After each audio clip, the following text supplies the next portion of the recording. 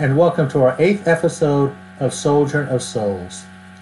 We send out our best regards to the Catholic churches of St. Elizabeth Ann Seton and St. Henry's, and we also send out our heartfelt thanks to the sojourners from across the nation who have joined our travels to find and stay on the path of truth. We are delighted to count all of you as part of our company as we trek together in this world so that we can live life eternally with God in the next. Just a reminder, if you are finding that traveling with us is useful, we encourage you to follow us and share our podcast with your friends and family. You are our only sales force, so don't be shy about spreading the word. Hi, I'm Deacon Tim Vaughn, and the end of Lent is within sight. It's been quite a journey, one that we hope which has truly prepared you to observe the Triduum and its glorious completion of Easter itself. Throughout Lent, we have discussed the various Lenten disciplines that are ways of transforming the essence of who we are, souls. However, the ultimate transformation event that all Christians share in common is baptism. And there's no better time to turn our attention to this sacrament than at this specific time of the Christian year. Remember the words our Lord in John 3:5 said, "Amen, amen, I say to you, unless one is born of water and the Spirit, he cannot enter the kingdom of God." With that in mind, please join me in the prayer that Jesus taught us to pray. In the name of the Father, and of the Son, and of the Holy Spirit. Amen. Our Father, who art in heaven, hallowed be thy name. Thy kingdom come, thy will be done, on earth as it is in heaven. Give us this day our daily bread, and forgive us our trespasses, as we forgive those who trespass against us. And lead us not into temptation, but deliver us from evil. Amen. In the name of the Father, and of the Son, and of the Holy Spirit. Amen. And now for news for those in the pews. This podcast is being posted on Wednesday of Holy Week. This is a reminder for those who listen before Good Friday. The second Sunday of Easter is the Feast of Divine Mercy, or Divine Mercy Sunday, April 24th. The Divine Mercy Novena is prayed prior to Divine Mercy Sunday, beginning on Good Friday, April 15th. Please begin praying the Divine Mercy Chaplet Novena beginning on Good Friday so you can finish on Divine Mercy Sunday. Many of us, perhaps even most of us, I certainly don't remember the occasion of our baptism because we were babies when we received this sacrament. In fact, I was only 1 month old. In fact, this is the first sacrament that anyone entering the church receives. It marks the soul as Christ's own forever. After baptism, one is officially Christian. Symbolically, it enacts one's own death with the old sinful self and being raised to new life through the resurrection of Jesus. However, our conversion is not completed in this one act alone. It simply begins a lifelong process of cooperating with God's grace to continually convert and transform our souls. A number of promises are made before baptism is performed. In the case of an infant, these promises are made by the parents and godparents on behalf of the child. Of course, there are also those who are not baptized as children and then choose, after a period of instruction, to be baptized as adults. Traditionally, these baptisms happen during Easter Vigil. The Catechism of the Catholic Church, paragraph 1231 states, "By its very nature, infant baptism requires post-baptismal catechumenate. Not only is there a need for instruction after baptism, but also for the necessary flowering of baptismal grace and personal growth." Children, of course, receive this post-baptismal instruction through attendance at parish school of religion, possibly at private Catholic schools, youth groups, etc. But what about those baptized as adults? Well, most parishes offer adult education classes, outside speakers, retreats, etc. Homilies at each Mass is also a source of instruction, and each of us, hopefully, chooses to do some reading, research, Bible study, and seek out individual spiritual direction on their own.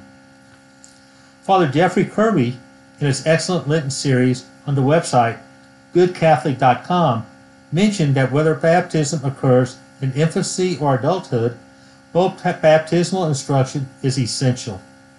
He says, "Otherwise, our actions would be no different than pagans, non-believers, or secularities." In addition to ongoing instruction in the faith, we are called upon to renew our baptismal promises at Easter Vigil and during the Easter season. In this way, we are reminded of what we have agreed to do, how we are supposed to live, and again affirm our beliefs as Catholic Christians. Let's take a look at those promises so that we are asked to reaffirm them and do so without reservation and with the greatest of zeal.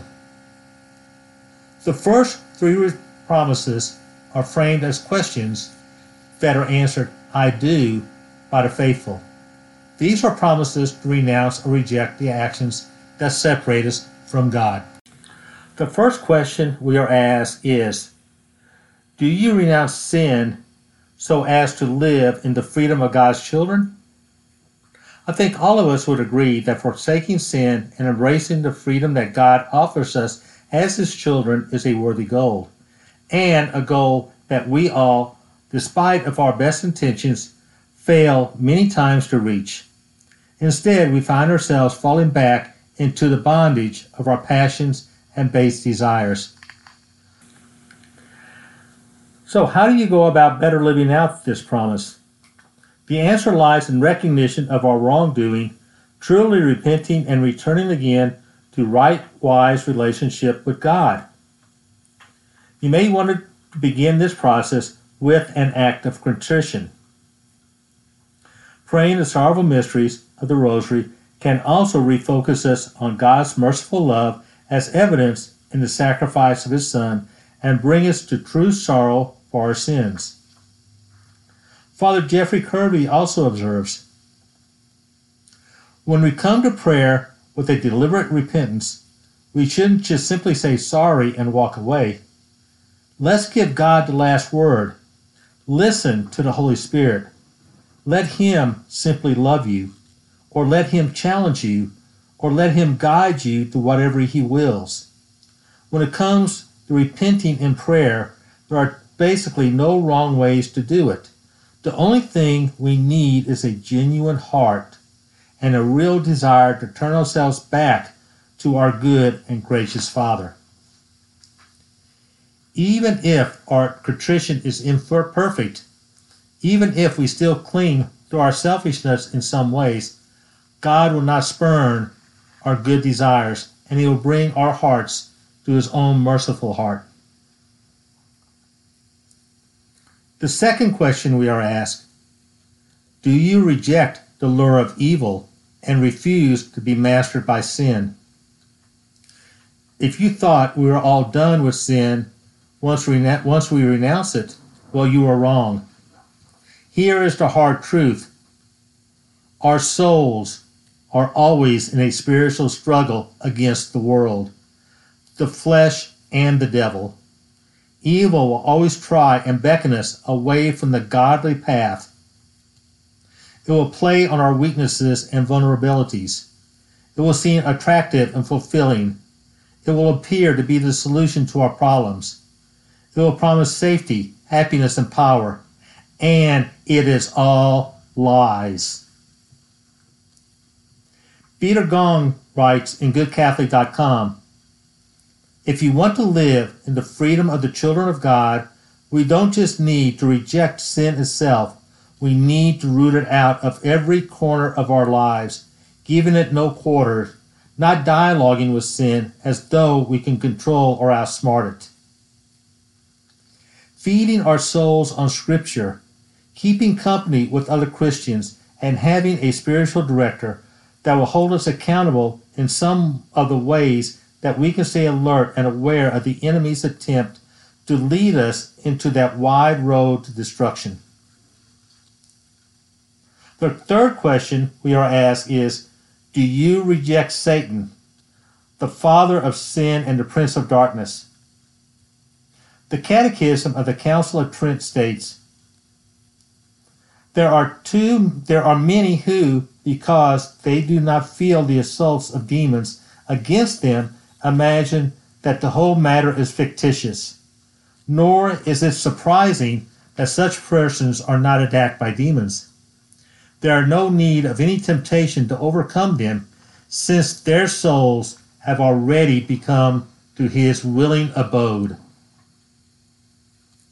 Unfortunately, in this our modern enlightened age, many, whether Christian or not, have no belief in a personal evil being. We should remember, however, that Jesus himself made it very clear that the devil and other nefarious spirits exist. Whether or not we have ever had an experience of such wickedness doesn't negate the reality. As Catholic author Genevieve Cunningham puts it, the truth remains, Satan is the enemy of our soul. He does not want us to attain eternal life. As Christians, we are called to reject him and to resist his wiles, and to recognize that from the moment of our baptism, to be a true Christian is to be a spiritual warrior. In dealing with evil, St. Peter recognizing this to be sober and to be vigilant, as it states in 1 Peter chapter 5, verse 8. But if we are not to be fearful or fall into superstition, we need to remain calm and balanced in our judgments, keeping our focus on Jesus at all times and in all things, for it is his power that overcomes evil spirits that prowl about the world, seeking the ruin of souls. After answering the first three questions, the faithful are asked to affirm by responding I do to three essential questions of belief that are mirrored by the Apostles' Creed. Whatever various differences may be, most Christians hold in common these basic beliefs. These are the very essence of what Christianity is. Actually, these baptismal promises preceded the Apostles' Creed and were later adapted into the Creed itself. The first question is, do you believe in God, the Father Almighty, creator of heaven and earth? Our affirmation should challenge us to think deeply about God as the Father of both everything in the universe and also of each of us personally. Remember that the prayer Jesus taught us begins, Our Father. Jesus helped us to see divine fatherhood in a completely different way. We can easily overlook the importance of this first question because it seems so simple. But this year, let us in true humility sense the immense honor of being able to have no one else than God Almighty as our Father. The next question is, do you believe in Jesus Christ, his only Son, our Lord, who was born of the Virgin Mary, who was crucified, died, and was buried, rose from the dead, and is now seated at the right hand of the Father? As with the first question dealt with the first person of the Trinity, this one deals with the second person of the Trinity, that is, God the Son. We should note that this baptismal promise asks us to affirm the specific historical events that happened particular to the persons in its distinct way. We are reminded that these were actual events that happened in our real world. We do not believe in a nice story that has a happy ending. As Father Kirby has said, this promise outlines our baptismal inheritance, which we received through Jesus Christ. He died and was buried, but he rose from the dead and is now with the Father. Remember, when we answer this question in the affirmative, we are acknowledging that we too will rise from the dead, we, the sons and daughters of the Father, of God the Father. This is the reality of our baptized nature, what calls us to bring the kingdom of God to the world directly around us. And the final question is, do you believe in the Holy Spirit, the Holy Catholic Church, the communion of saints, the forgiveness of sins, the resurrection of the body, and life everlasting? It asks us to affirm our belief in the third person of the Trinity, He who was sent by Christ at Pentecost as our comforter, advocate, guide, and protector. Remember, it is the Holy Spirit that is our voice when we have no words, who prompts our prayers and then prays in us Christ's name. As the Catholic author Peter Gong said so well, just as Jesus gave us the Holy Spirit to be our guide, so too did he leave us the church as a visible and unmistakable sign of his presence in this world. It is there and only there that we can be sure of the forgiveness of our sins, the true unity which the mystical body of Christ, that is, the communion of saints, the Catholic Church, is the Holy Spirit's tool in our own age. He guides her, guards her, unites her, and governs her. If we want to live out the true belief in the Holy Spirit, we need to look no further than the sacraments and the work of Christ's church on earth. After these promises are affirmed by the faithful, the baptisms are performed for those persons entering the faith who later individual are admitted to communion for the first time. In subsequent weekend masses during the Easter season, the priest walks through the congregation while sprinkling the people with holy water. Again, this is a reminder of our baptism, and this year we pray that it will be carried out in an even deeper meaning for all of you. Let us now join in praying a Hail Mary for an increased gratitude of our baptismal inheritance and the continued grace to live them in our daily lives. Also keep in mind our prayers for all the new Catholics that will be coming into the church this Easter Vigil. May God bless all of them as they continue their spiritual journey. In the name of the Father, and of the Son, and of the Holy Spirit. Amen. Hail Mary, full of grace, the Lord is with thee. Blessed art thou amongst women, and blessed is the fruit of thy womb, Jesus. Holy Mary, Mother of God, pray for us sinners, now and at the hour of our death. Amen. In the name of the Father, and of the Son, and of the Holy Spirit. Amen. If you're finding that traveling with us is useful, we encourage you to follow us and share our podcast with your friends and family. You are our only sales force, so don't be shy about spreading the word. Until we meet again, may the Lord bless you, the Father, the Son, and the Holy Spirit. And remember Jesus' words, wide is the road to destruction. So we remind you to stay on the path, and we ask St. Raphael the Archangel of Travelers, God speed you on your sojourn.